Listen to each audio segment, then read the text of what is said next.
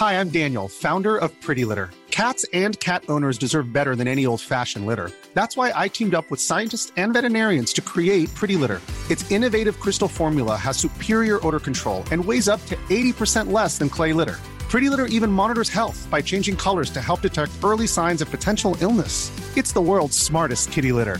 Go to prettylitter.com and use code ACAST for 20% off your first order and a free cat toy. Terms and conditions apply. See site for details. I'm Afua Hirsch. I'm Peter Frankopan. And in our podcast, Legacy, we explore the lives of some of the biggest characters in history. This season, we're exploring the life of Cleopatra. An iconic life full of romances, sieges, and tragedy. But who was the real Cleopatra? It feels like her story's been told by others with their own agenda for centuries. But her legacy is enduring, and so we're going to dive into how her story has evolved all the way up to today. I am so excited to talk about Cleopatra, Peter. Love Cleopatra. She is an icon. She's the most famous woman in antiquity. It's got to be up there with the most famous women of all time. But I think there's a huge gap between how familiar people are with the idea of her compared to what they actually know about her life and character. So for Pyramids, Cleopatra and Cleopatra's Nose, follow Legacy now wherever you get your podcasts. Or you can binge entire seasons early and ad-free on Wondery Plus.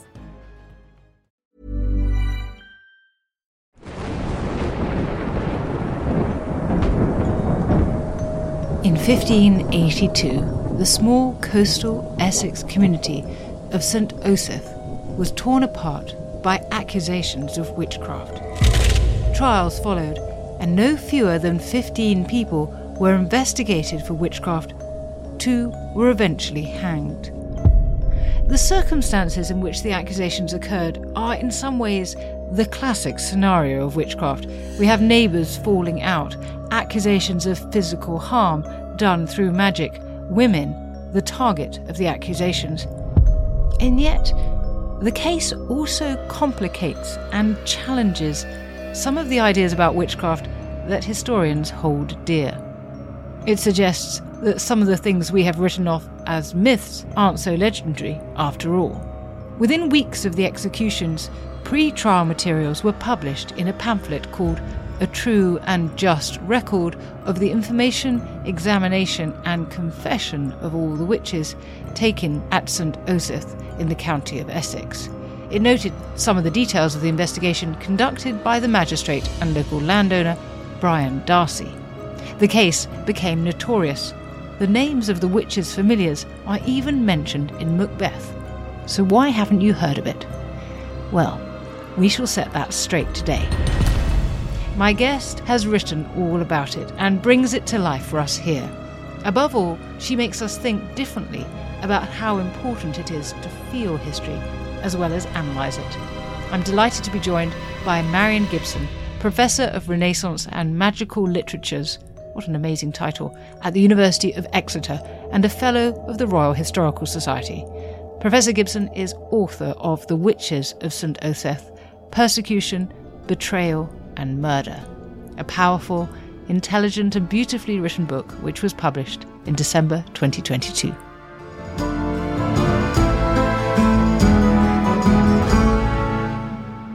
Professor Gibson, welcome to Not Just the Tudors. Absolutely delighted to be speaking to you. I'm very interested in the stories of people accused of witchcraft in the past, and your book is a wonderful evocation of many of the sort of central questions and themes, and also a very heartfelt look at some of the people involved. And so it's great to have a chance to talk to you about it. Thank you. I'm glad you liked it. It's been something I wanted to write for 25 years, which is a very long time to be thinking about a book. So that sense of engagement with the people is a really long-term one for me. Absolutely. When did you first come across the story then? And what persuaded you that it would be a book? I'd always thought so, to be honest. I came across it as an undergraduate. So I studied at Exeter University. And in my final year, we did a module on witchcraft and magic, which obviously had some consequences for me. And one of the things we were given to read was a photocopy, this big, the 1990s, of one of the witchcraft pamphlets, one of the news pamphlets about witches. And it was this one. It was The Witches of St Osyth. And I sat down and started reading it. I could not stop thinking about it. I wanted so much to know about these people's world. And I was so struck by the idea that here were the voices of ordinary women. We hardly ever get those from the past. And it was such a joy to be able to hear what they were saying. Obviously, it's mediated. There are problems with it. They were being accused of something terrible. But they were also telling me about their ordinary lives and their children and stuff that had happened in their world. And I really couldn't get enough of it. And I've been waiting really ever since to get back into the archives, to have the time and the grant money to do it. And this is the result. And it's a wonderful result. So let's start with the place, St Osyth and its environs, the villages around it. I was recently in Clacton-on-Sea, which is exactly this sort of territory. And you talk actually in your book about doing kinesthetic empathy and the sense of doing what Richard Holmes has called footprint research, walking in the footsteps of these people. And the geography and the economy and the recent history of this place is so important to what transpires. So can you set the scene? Definitely. This is a low, flat coastal land with huge skies and big, flat fields and no hedges. It feels like a canvas on which, you could paint this big, grand story. But it's also kind of bleak and desolate. And you can imagine the east wind whipping into these really quite poorly built clapboard houses. And you can imagine the rain sousing in off the sea. It's a really atmospheric place. And it really helped me to go and visit it, actually. It's a long break from the period when I discovered it as an undergraduate, this story, through to going back to St Osyth. And when I did, it was the place that made me think I had to write it. It was in the early modern period, a place that had had quite a lot of riches in the medieval period, because there was a big abbey there, subsequently called the Priory, sold off during the course of the Reformation, the dissolution of the monasteries.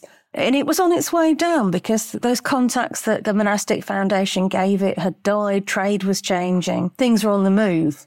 So it was a poorer place than it had been, and people were poorer there. And I imagine that they felt that dislocation that so many communities did feel in the wake of the Reformation. So not only did they live in a bleak and fairly inhospitable place, there was also, I thought, a kind of cultural bleakness about the period that they lived in. And obviously what happened to them then, the way they tore their community apart, seemed to me to come out of that.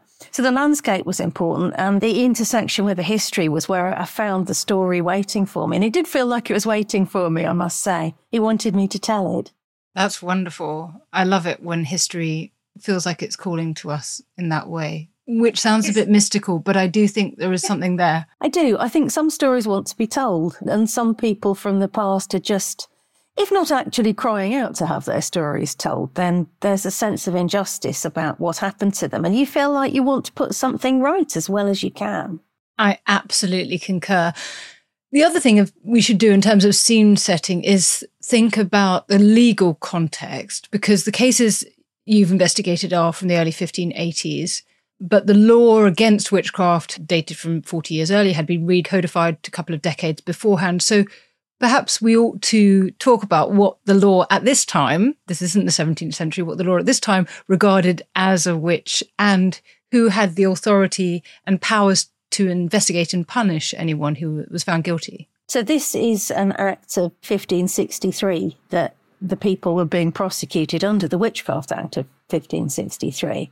And it laid out a new definition, really, what witches were. This wasn't about the more medieval definition of the witch as somebody who might be some kind of traitor, somebody on the fringes of the court who was maybe practicing astrology or predicting the death of the monarch or something like that. This was a definition that focused explicitly on people in villages like St Osyth and the little villages around it, people who were thought perhaps to be harming their neighbours in some way. So the penalties that were laid out for harming your neighbours were two. One was being hanged, and that was what happened to a number of the people involved in this story of witchcraft. And the other one was imprisonment and the pillory 4 times in different market towns around your locality.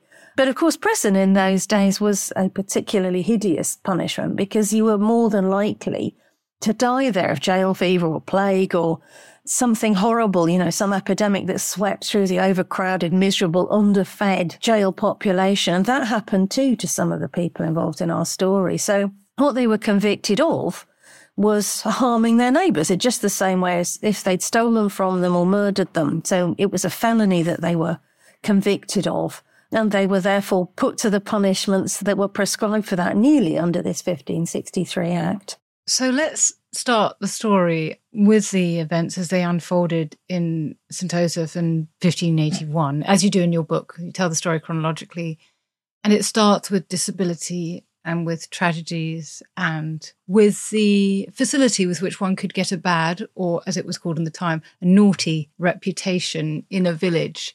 Would you begin, as you do in your book, with Grace and Ursley and Annis et al.? Yeah, it's a compelling story, isn't it? It starts with Grace Thurlow, who is a servant, and she works at St Osyth Priory, the big formerly monastic foundation up the road that's now been converted into a fine house for the Darcy family. And she works there. We don't know quite what she did, but she's some kind of domestic servant.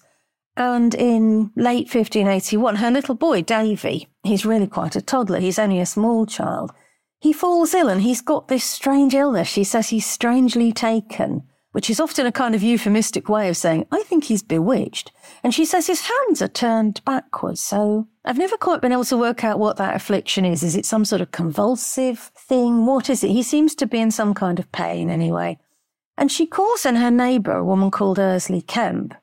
And Ursley has a reputation for being able to heal people magically. So she comes in and she does this spell over Davy. She says, "Ah, good child, how art thou loaden?" Meaning, you know, how you're loaded down, you're carrying something here.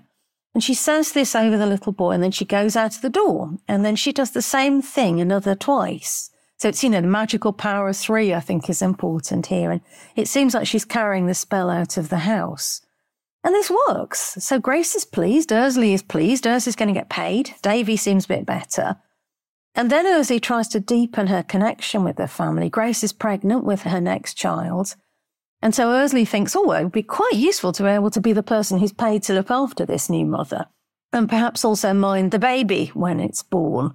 And Grace is also lame, and Ursley's thinking, well, this is also good medical work here. Ursley knows a spell for curing lameness, and she tells us about that in the course of her trial later on. So it all looks pretty promising, but then a really terrible thing happens, and that is that when Grace has her baby, she puts the new baby in the cradle, and about 6 months after the baby is born, the cradle overturns in some kind of horrific accident. And the child falls out of the cradle and she dies.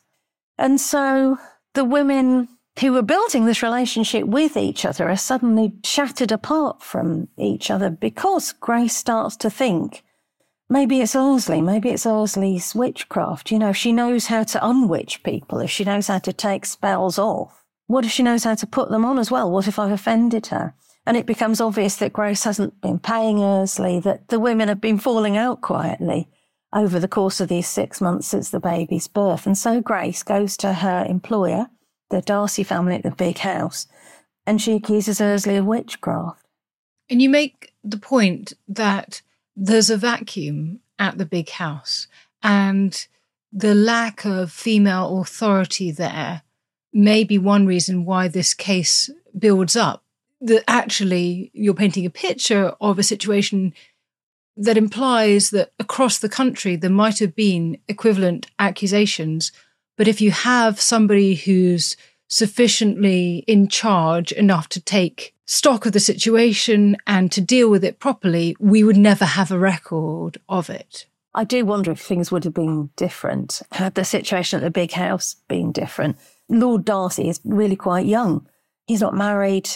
The household feels like it's kind of teetering, and particularly since this is a Catholic household, so they're under a lot of pressure in other ways too.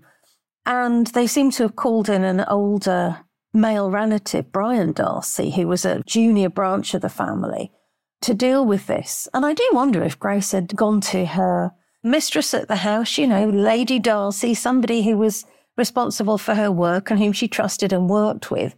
Perhaps this could have been worked through in a different way. But as it is, Brian Darcy comes in, and he seems to be a man with a bit of a mission. He gets very excited when he questions Ursley Kemp about this suspicion that she's a witch. And unfortunately, he also gets the idea that it would be a great idea to lie to her. Of course it would. To try to get her to confess. And she does. But I think had things been different at that big house, again, this might have been a different story. Yes, and Brian Darcy is one of a sort of man that we're quite familiar with from this period, aren't we? Matthew Hopkins is the most famous, Pierre de Lancre is another, people who do get quite excited by these stories of witchcraft. But before we come to him, I wanted to ask you one of the questions that is most often put to me when I talk to people about these sort of things. They say, can we map witchcraft accusations onto those who practiced as cunning women and men? So these gifted healers who work with herbs and prayer and sometimes magical powers, perhaps. And this is pretty uncomfortable. And I often say, oh, well, we just don't really have enough evidence to do that kind of analysis. And historians have tried to sort of step away from the idea of the witch as a midwife or a healer.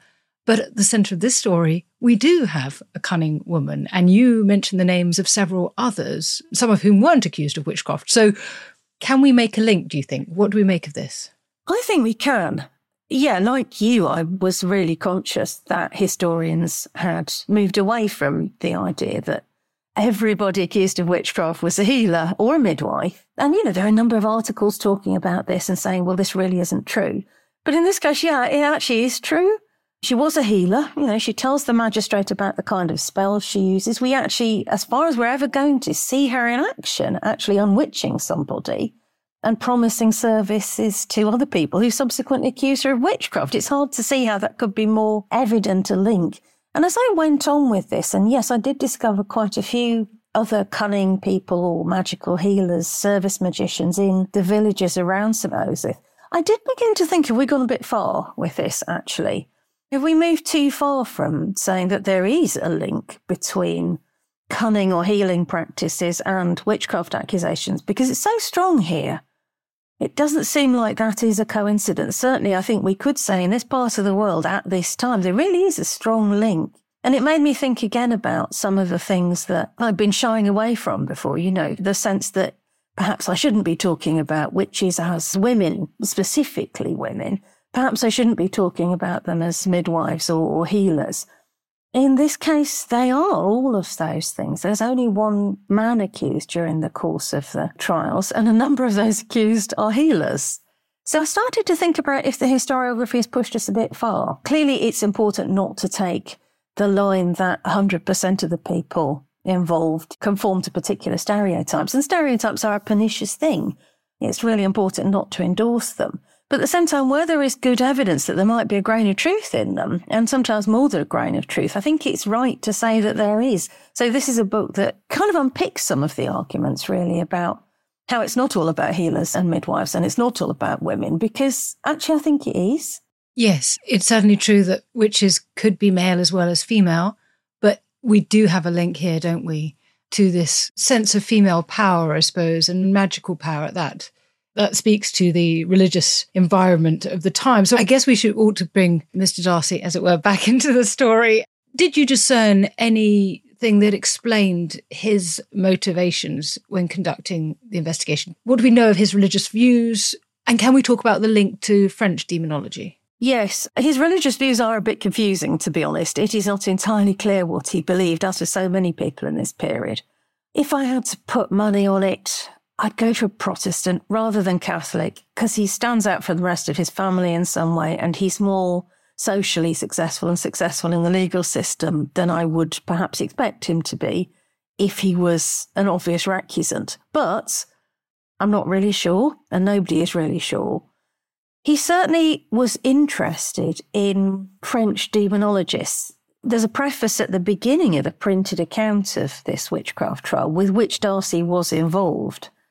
And it talks about the French demonologist Jean Baudin. It talks about his book on witches from just a few years before this trial. So I think that Darcy and perhaps some of the other people who are involved in the case with him have been reading this recent demonology and thinking, aha, we could put some of this into practice. Because Baudin has some specific suggestions. He does say things like, it's absolutely fine to lie to witches. Because, hey, of course, they're witches, aren't they? They're not at all innocent until proven guilty. There is an assumption that they are guilty.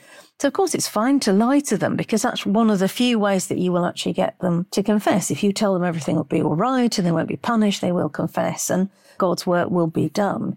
And he says things as well about questioning their children, which is another thing that Darcy goes on to do. So when he has a suspect in front of him, quite often he will summon their children, little boys of 9 and 6 and little girls of 8, and ask them what kind of animal familiars their parents keep and get them to speculate and get them to fantasize about what these animals might be, because in his view, this is all totally justifiable. In fact, it's really the latest good practice. This is a manual for how you question witches.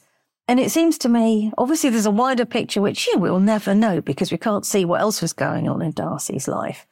But I think he's a man who has become fascinated by the investigative processes of demonology. And I think he's looking to make a bit of a name for himself in finding this knot of witches that he suspects exists right under his nose in his home village. I think that's one of the things that motivates him. And then he publishes, or has published for him, this really quite lengthy pamphlet account, a news pamphlet account of the case. I think he wants publicity. I think he wants to be known for this, and he wants his name to go down in history, as it has, as a man who found a group of witches and had them prosecuted.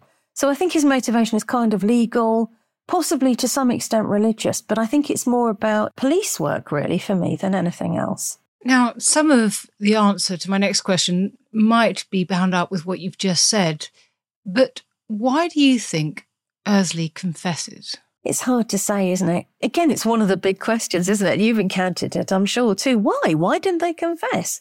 If they haven't done any of these things, they're not put on the rack. They're not subjected to, as we know some later English witches were, the kind of thing that Matthew Hopkins and John Sterne do in the 1640s, where they keep people awake and essentially break them down by sleep deprivation.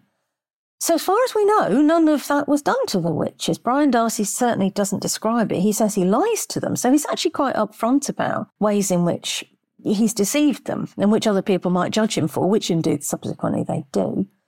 But he doesn't say, oh, and I also innovated in this way, or I did something terrible to break down their resistance. So I don't think he did. I think she responds as she does, and perhaps other people respond as they do too, partly because of that big imbalance of authority here. There are women in a wholly male-staffed judicial system. She's marched up, as the other suspects will be later on in the case, to Darcy's big house, which is a really big, sprawling house that is still there today. Taken in to see him, and there he's sitting there with his scribe, and other people are there too. We don't know quite who they were, but at one point it says, a list of other people who were present here as well. I think she's put under the kind of social pressures that can actually be really powerful. You don't always need physical torture. You don't always need intense psychological pressure or sleep deprivation to make people fall in with what you want them to say. And I think it's to do with that. I also wonder, because Ursley does practice healing magic, if she is at some level convinced that she is capable of witchcraft. She says at one point to Grace, she says, I can unwitch, but I can't witch. But I do wonder if she does begin to think, or has thought in the past, well, you know what, I did stray over the line. I was angry with Grace. I did say some sharp words. Maybe she actually did curse her. We can't say that she didn't.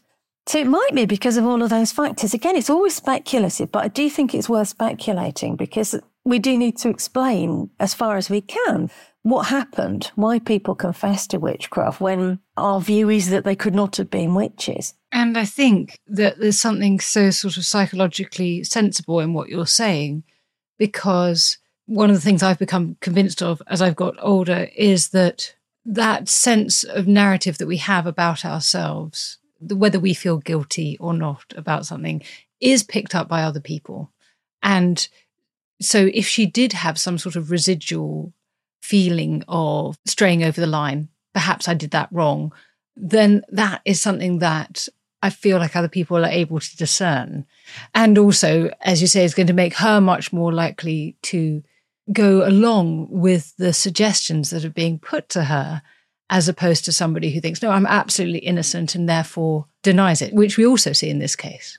We do. Yeah, I think age is actually really helpful as a historian. It may be personally uncomfortable and unpleasing, but when you've got 50 years on this, it actually does begin to look a bit different, doesn't it? You're no longer thinking, well, it could be this or it could be that. You've had 50 years of experience about how authority works and how gender imbalances in authority work in particular. And some of these things do feel quite familiar, don't they? And I think this is one of them, the sense that pressure is an insidious thing and power is an insidious thing. And so often power flows down the same channels then as it does now. And really how much has changed? That was one of the real bothers about the book. And it's led me on to writing the next book, which is a bigger history of 13 trials across 700 years. A silly thing to do in some ways because it was really hard and a really big project. But it came out of this sense really of thinking, actually, how much has changed? You know, if I were in Ursley's position, if you were in Ursley's position, wouldn't you feel the same pressure?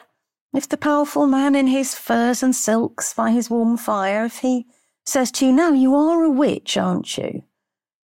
Are you sure you wouldn't say that you were? Because I'm not sure anymore. Because at some level, he is giving you external validation or otherwise he's saying, yes, this is what I make of you. This important person who's the closest thing to God you've ever seen is saying who you are. You can see, yes, I think you're right. That might well have been powerful. I think it might have been powerful, yeah. And I think the ways in which those sort of systems don't change over time ought to make us pay a bit more attention to them. I think one of the things I wanted to do with the book was just listen a bit more to feeling. Historians don't always want to do that. We like big data, we like reasoned arguments. Of course, we like all of those things and they are rightful things, but sometimes just what you feel about a text is important too, and your sense of connection to it, or that nagging feeling at the back of your mind that actually you do recognise this, you do know how this works. It was quite a personal book in that way. It did feel like a bit of a summation of all the stuff I'd learned since I first read the pamphlet, and that was 25 years of watching women essentially confessing to things which maybe they shouldn't have confessed to, and maybe they shouldn't have said, I'm so sorry, but, or, oh, you know, let me help you with that. Or all of those things that they do tend to do even now. Ursley does all of those things, doesn't she?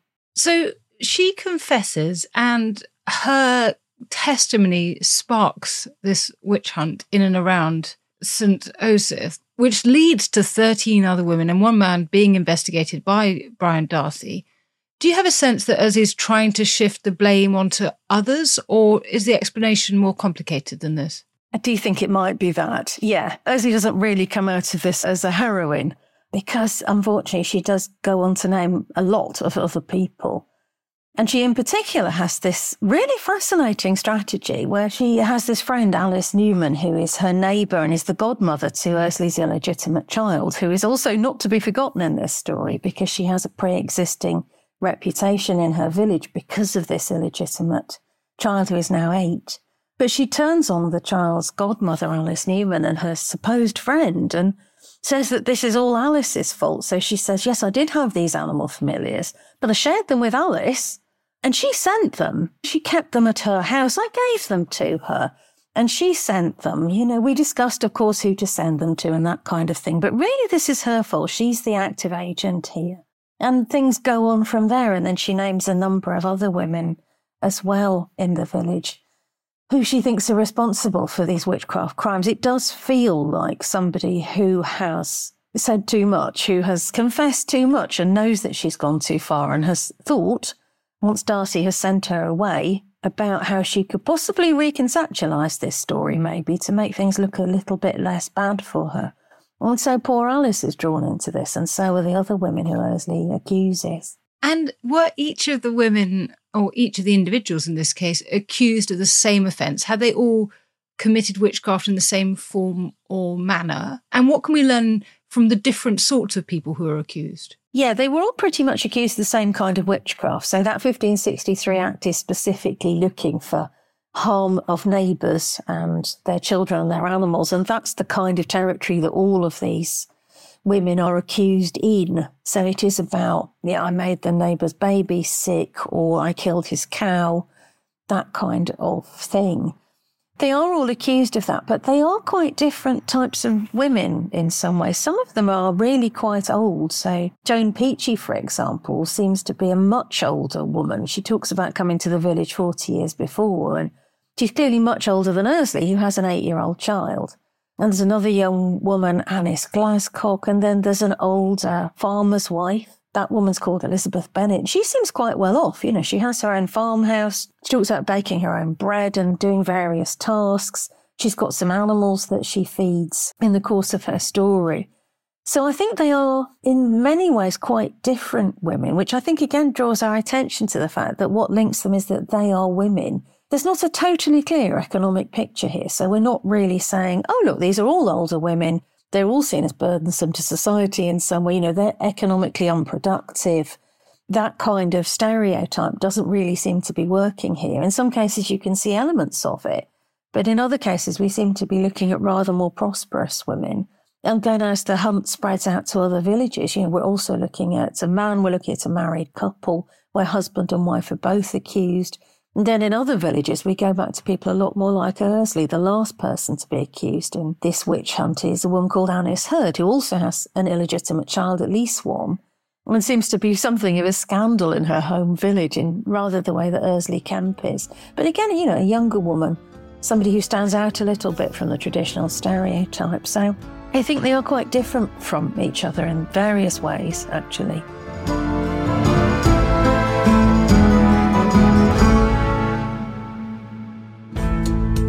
On Gone Medieval from History Hit, we set out to solve the biggest mysteries of the Middle Ages. So many of these travellers who went out looking for Prester John, what did they think they were hearing? We explore cutting-edge research. Genetic signatures found in present-day Jewish populations were shared by the genetic ancestries we found. From everyday life to dynasty-shattering events. It's a time when all the major Viking raids have started, which as Christians they think of as vengeance from heaven. And reveal the answers to centuries-old riddles. I stand up straight in a bed, I'm hairy at my base, and I make the ladies cry. The solution is an onion. I'm Dr. Kat Jarman. And I'm Matt Lewis.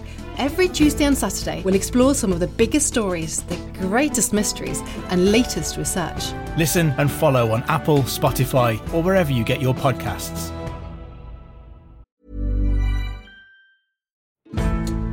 Join us this month on Gone Medieval from History Hit. I'm Matt Lewis. And I'm Eleanor Yanaga. This April, dive into our special mini-series. With the help of leading experts, we're tracing the foundations of England by exploring the country's most powerful Anglo-Saxon kingdoms. We'll be looking at Northumbria, Mercia, and Wessex, as well as the rulers and their councils who helped shape a nation. Make sure to get every episode by listening and following Gone Medieval from History Hit, wherever you get your podcasts.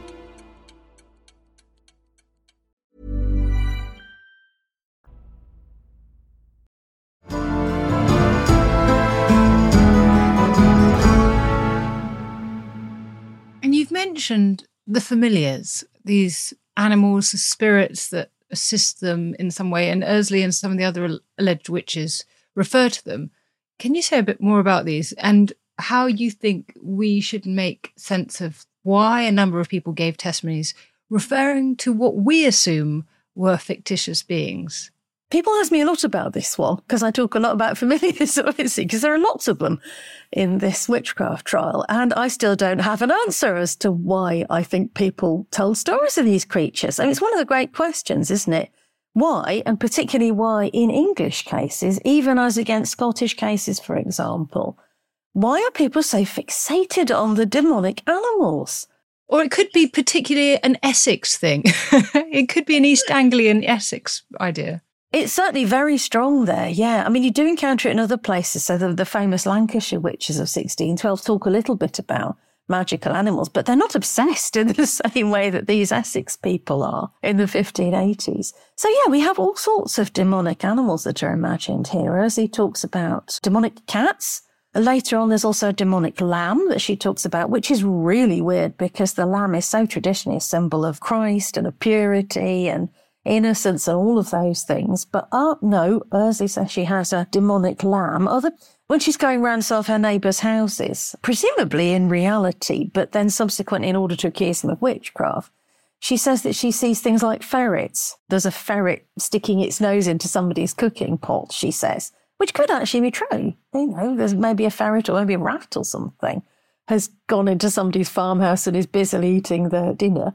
It could be that, couldn't it? But then on the other hand, how do you get from I saw a ferret in somebody's house and they were doing a perfectly ordinary ferrety thing to this was in fact Satan, and that means that this person has made a pact with that demonic animal and is in fact a witch? And I still can't really answer that one. There's lots of theories about what they might have been, and I'm not really sure any of them completely covers it. They have a really folkloric feel to them. There's a sort of Puss in Boots, Jack and the Beanstalk thing. I met a magic animal and it gave me 3 wishes and I could do anything I wanted, so I took revenge on my horrible neighbour and killed his cow. You can see how that might work in somebody's head. But when it comes to actually confessing it to magistrate, I really don't have any answers to that. And in some cases in these stories also, it was clear that something else was going on with the familiars, and that something was that they were much more like ghosts than they were like animals. They came in human form, in human shape, and their names matched the names of some of the children whom other families involved in the witch hunt had sadly lost in previous years. And that feels a bit more explicable, really. You know, if you think that the ghost of a dead child comes to you in dreams, for example, that seems to make a lot more sense than my neighbour gave me a demonic cat and I used it to attack farmer so-and-so. But it's just such a vexed area, isn't it? And I'm also struck by that idea of wish fulfillment, that if the devil gave these people such power, you'd think they'd do something bigger with it, really. I mean, it could be the devil's a liar, he promises he's going to give you chests of money and coins, and then he doesn't, they disappear when you touch them, all that sort of story. But the goals, what is achieved with this huge amounts of magical power, always seems to me the question that's not asked. Why are they not saying, well, why did you not do more? You've got the father of lies here. Why are you not able to kill the whole village or whatever, you know? Or I want riches, you know, I want a bigger house. I want the plague that's been haunting the village to go away. It's never any of those things, is it? It's always really, really petty, and that seems to be part of the sense that witches are incredibly petty and vindictive people, and you hardly have to so much as give them a crossword and they'll immediately hex you and your whole family. It is very puzzling, and I think there's always this sense that they are kind of underachievers, that they're judged for all sorts of other things in their lives. You don't have enough money, you don't have enough power, you're not educated enough. But the witchcraft crimes that they're accused of seem like part of that. Even when you had a chance to do something, you didn't even take that chance, did you? It feels like they can't win. And let's talk about what we don't have here. And this could, of course, arguably be a feature of the law that Brian Darcy and the extended legal authorities aren't looking for it. But we don't have covens, we don't have Sabbath, we don't have anything that we'll have in the Basque country 30 years later, or that we'll have in the Great German trials. Or, you know, there are all sorts of things that we would expect to see were we on the continent that we don't have here. No, indeed. There aren't these grand Sabbaths where everybody gets together and sings and dances and sacrifices babies and all this kind of thing. There's none of that. The closest you get is that little collaboration between people like Ursula and Alice, which Alice denies anyway. She says this is a figment of Ursula's imagination. The closest you get is that sense that people might have shared a few demonic familiars, possibly. And it's interesting that if Brian Darcy is interested in French demonology, he doesn't push it. So it doesn't seem to me that he's trying to plant ideas in people's heads. I think he is more responding to what their natural inclination is to tell him. He puts the pressure on, but then he waits to see what comes out. He doesn't immediately say, did not 200 of you assemble to curse the king or whatever, which is one of the things he could have done, and he doesn't. Again, it's all speculation. Again, we're not sure. But for my money, that tells us something about what the ordinary Essex people whom he's questioning really did believe. And they weren't that interested, I don't think, in big demonic conspiracies. And they weren't that interested in the idea of mass gatherings or conspiracy theories to undermine Christianity or one sect or another. I think they were much more interested in this neighbourly friction that you get referred to continually. And I do think they were interested in healing. I think a lot of it goes back to this kind of economy of magical healers in the district, and perhaps they're competing with each other. Perhaps they're seen as hurling spells at each other, spells and counter spells. I think that's what motivates them, and that's what Darcy gets out of them when he presses. I mean, the crucial question with these things is always, how do we explain them? What are the explanations for why accusations proliferated? And we've already got one obvious example here with Ursley, the friction with Grace, the being put in under pressure and then confessing. And do you feel that this is why it proliferates as well, that we can find it in these neighbourly tensions and these moments of difficulty in people's interactions with each other? I think so. I think that it's those interactions that are at the heart of this. I think the way that people relate to each other in these communities must have felt under pressure. And some of that, I think, is to do with those arguments about charity that people like Keith Thomas and Alan McFarlane had back in the 1970s about people in precisely these localities, especially in McFarlane's case, where he writes about witchcraft in Tudor and Stuart Essex. I think some of it is about that sense that the resources are shrunk in this community, that there isn't enough to go around, that people are literally arguing over a shilling's worth of cheese or, the yield from a particular cow. It feels like that's what's driving this. And to that extent, it is about economic and religious changes. So those two kind of big theories do map quite well onto this case, I think. It's just that there's also all this other personal stuff going on. And I think it's important to pay attention to both of those, if you like. Because I got the impression that actually these cases complicated the Thomas McFarlane model of somebody who's poorer, asking for money, being denied, muttering, then they assume it's witchcraft when something bad happens. Did you feel that actually, whilst it totally corroborates it in some instances, it actually also makes us question that model? I mean, people have questioned it a lot over the last 50 years, but it provides a new way of questioning it as well. Yes, I do. I think paying attention to detail is really important. So those big theories, they don't always pay attention to the exact detail. So in some cases, there is no sense that somebody has asked for the loan of a piece of leather or some butter and being denied and then gone away muttering, and subsequently the person who's refused them that gift or loan has been cursed, apparently, as they see it. You don't get that story at all. In some cases you do, and in some cases you don't. The conflicts seem to be about other things in a lot of cases: medicine, childcare, concerns about people's behaviour and sexual history, stuff like that. So I think it corroborates the sort of underlying picture that poverty is really important here, and relative levels of poverty and relative levels of entitlement and wealth and so on. But it also suggests that what you have to do is, wherever possible, listen closely to what you're presented with as the voices of the accused and the accusers, and try to get a sense of how they relate to each other, and what their family structures are. Do they have history with each other? All of those kind of things. That seems to be as important as looking at a big theory which says, it's all about economics, or, it's all about religion. How crucial was Brian Darcy's role in making this into a coordinated and fairly large-scale persecution? It's hard to say, isn't it? If he hadn't been there, what would have happened? But the fact that so many people are accused, and that he seems to have shepherded the whole thing up to the assize court in Chelmsford, and then had commissioned and to some extent participated in the writing of this big news pamphlet, which runs to 100 pages, is really lengthy. The sense that he's really invested in all of that is important, I think, and I think that does suggest he had a lot of agency here, and that perhaps if he hadn't become involved, things would have gone very differently. Other magistrates didn't pursue cases with so much vigour. And it's hard to imagine another magistrate. For example, Lord Darcy, the teenage Lord Darcy is a magistrate as well. If it had gone to him, I imagine he'd been too busy with his other things as a young lordling to have fussed about with this group of villagers. So I think Darcy's really important. I did try to understand him as I went through the case, and I found out quite a bit about his family background, his circumstances, and what I could about him, but I still didn't like him because look at all the harm he did. And I think it is his responsibility. Yes, he did do his job as a magistrate. He reported the people to the authorities as he should have done and had them charged and all of that. But my goodness, he really sought them out. And he lied to the suspects and he questioned their small children. And then he wrote a book about it. But I can't really forgive him.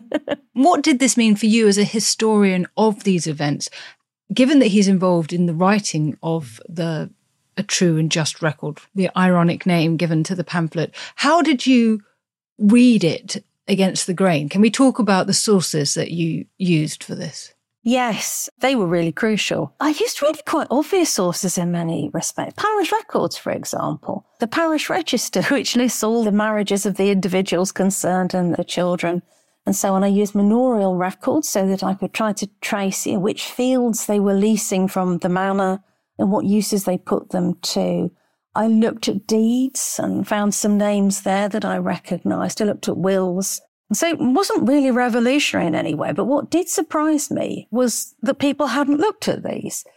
And I remember when I first thought about this case back in the 1990s, I thought really right away, I want to know more about these people. But that isn't really what historians do often, or certainly not what they did in the early 90s. It was much more about looking for a big theory, looking for the bigger picture, which is, of course, really important. But it does seem to me if you don't know the detail of the individuals you're dealing with, because you haven't looked at the parish register, for example, and seen, they had a child and then this child died and they had another child and then their sister got married. And if you don't know all of that stuff, then can you really hypothesize? Can you really draw the big conclusions from these cases if you don't know the people as individuals in as far as you can, determined obviously by record survival? I did come to love these documents too. I found them really inspiring and I've gone on to do more work with them. We've talked about Matthew Hopkins a bit, and the project I'm doing at the moment is a Leverhulme one, which is about Hopkins and Stern. And I'm trying to do the same thing for that witch hunt as I've done for the St Osyth one, looking at those records and trying to piece together the individual lives of the accused and accusers at the emotional level and the economic level, as well as the bigger picture stuff. I think that's really important. And as you say, at one level obvious, but interesting that it's something that people hadn't done. I think sometimes we associate parish registers with family historians who are not professional historians, but who are amateurs. But so what? What they're looking for may be their own individual family, but that's fine. That's the kind of history. And they often have a tremendous emotional attachment to it, which is one of the things I think we could probably learn a bit from. That sense of really caring about individuals in the past and imagining them as people who were like us. And, in some cases are actually related to us. I don't see that as a different kind of history, really. I see that as the same kind of history, part of the same picture of practicing history. Can we say something about the working of the trials in this case? For example, who acted as the judge and how the jury was chosen and how the trial was conducted? One of the most surprising things about it was the location. I hadn't really thought about that before. And again, that was about actually walking the streets of, in this case, Chelmsford, and thinking about where this thing happened. They were tried in an open-sided courtroom, which was essentially the Market Cross House, one of those big wood-pillared structures that you get in the early modern period with a gallery above and a roof on top to keep the market traders dry. So the space matters a lot. And within that space, the judges would assemble. So judges would ride down from London. They would go on circuits, as they called it, around districts to use their legal expertise in judging criminals or supposed criminals from the provinces. So there would have been a judge who was drawn from this panel of London experts who'd ridden down especially to Chelmsford to do the judging. There would be all the county magistrates, including people like Darcy and his friends. There would be a grand jury, so just like the American system now, at this time, English courts would have had a grand jury that looked at indictments to see whether they were worth proceeding with before they went properly to trial. And then there would have been a petty jury as well, the 12 good men and true that we're used to thinking about. And yes, of course, they were all men in those days. So it was a really complicated structure, and it would have been a horrible experience for the accused, who would have been dragged into this bustling and essentially open environment with people crowding round. Imagine if you went to Chelmsford on market day and also you got to go and see a witch trial. How excited would you have been? And how much noise would you have made? And how much would you have wanted to peer at the accused and harass them as they went into court? It must have been a horrible experience for them. But I do think the other side of that is look at the complexity of it. Look at the number of people involved. You need an enormous number of jurors to be on all these various panels. It's a big investment of time and money to get the judges there and get all the magistrates together and all of this. I do think that they were trying as far as they could to do justice. They only spent a very short time in reviewing each case. It could be 10, 20 minutes, historians have estimated, where somebody's on trial for their life, which is a terrifying thought. And these people were brought up in front of a jury. Somebody other than the judge made a decision. There was the prospect of reprieve, even if you were condemned to death. Some people would be acquitted, and some people were acquitted in the course of the trials. I think they were trying to do the best they could. It was extremely flawed, and it was undoubtedly a hideous experience for the accused. And even the accusers would, I think, have found it very intimidating. But I guess by the standards of their time, they were trying to apply the 1563 Act the best they could. In 1585, so just after these events, we've got Reginald Scott's Discovery of Witchcraft published, which shared his scepticism about what he thought was irrational persecution. Do you think that the fact that the jury in Chelmsford did not find everyone guilty proves that Scott's views were widely held? Or should we explain the verdicts in another way? Does it come down to what you've just been saying about trying to ensure justice and therefore some may be guilty and some not? The way I think about it, I think, is that it's kind of experimental. I think everybody's finding their way in individual cases with this. Darcy's kind of made up his mind. These are all guilty. I've used Baudin's theories. This is what I think. I'm going to take this to trial and they're all going to be convicted and it's all going to look great.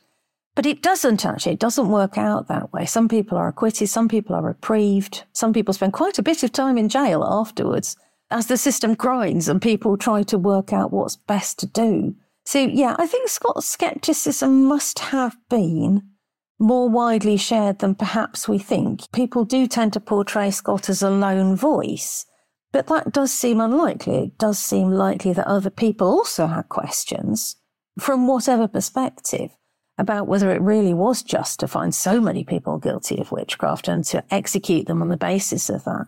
But at the same time, I also think the system is set up to convict people to a large extent. So while some will be acquitted and some will be reprieved, in a sense, it kind of demands that the assize ends with some hangings. That's what it's for, really. So yes, it's an attempt to do justice, but it also is quite a punitive system and it implies a certain outcome. And hideously, that must have been part of the experience, the entertainment, if you like, of going to a trial. The good people of Chelmsford tramped off to the gallows at the end of the day to see the criminals hanged. And it's something that hasn't changed in society. We do still persecute. We do still pick on outsiders. We do still scapegoat people. And we are encouraged to do so by our supposed leaders. And this is something that also hasn't changed. The sense of public spectacle, public shaming, trial by media. These are all things that we recognise quite well, I think. Yes, that's very insightful. Well, finally then, I'd like to pick up on this idea that you've alluded to a couple of times about feeling history. And one of the moments of your book that made me stop and catch my breath was when you told the story of that baby girl, Joan, falling out of her cradle. I'm just going to read a little bit, just a couple of lines, so that listeners get a sense of your writing. Only a few months after her birth, Joan fell out of her cradle and injured herself badly.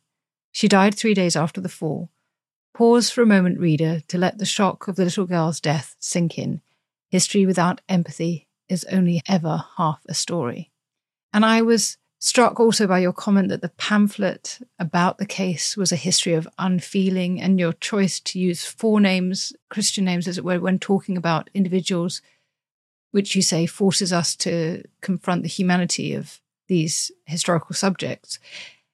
And I've clearly got a sense from our conversation that this was very important to you. Do you feel that taking this approach does make us confront the humanity of the past? Why do you think it matters to do this? In other words, do you think it helps us write better history? Yes, I do, actually. It was a key moment for me writing that because I'd read that story of Ursley and Grace in different forms, in different ways in books over many years. And when it came to telling it myself, there was this moment when I thought, you can't just pass over that. That's huge. That's a huge thing that's happened. And really tragic. It's not just a statistic. These are not data units. This is a child that falls out of its cradle and dies, and its mother is distraught. So I thought it was important to focus on that. And I also think writing during a pandemic was probably important. I was struggling to get this written as the world was falling apart around us, and it became far clearer to us than it has been for some time, I think, just how vulnerable and frightened we can be. We're all so powerful and clever, aren't we? But what about when it really goes bad and we're not really sure what's going on and we are worried about our own mortality? And that really matters, I think. And I thought, well, if we can feel this now with all the healthcare and all the technological power and all the kit that we've got to deal with it now, goodness, what would it have felt like if you were an Elizabethan villager? You'd have felt the same human emotions, but within a context where you were in reality far more vulnerable. It transformed the way I thought about history, really, this pamphlet. I'd always wanted to tell this story, but when it came to actually telling it, I realised I had to tell it a new way. And would it be too much of a spoiler to say what in the end happened to Ursley? It's what you'd expect to happen to her, Ursley, actually. She is found guilty, and she and the other people who are found guilty in the course of this trial are marched or carted up the street towards where the gallows stood in Chelmsford, and I'm afraid she's hanged there. I think she's probably buried there too. It turned out during the course of the research that there was a field of prehistoric barrows next to the site where the gallows stood, which was marked on an early map. And I think that from looking at other places where this happened, that would be exactly the sort of place where the victims of judicial executions would be buried.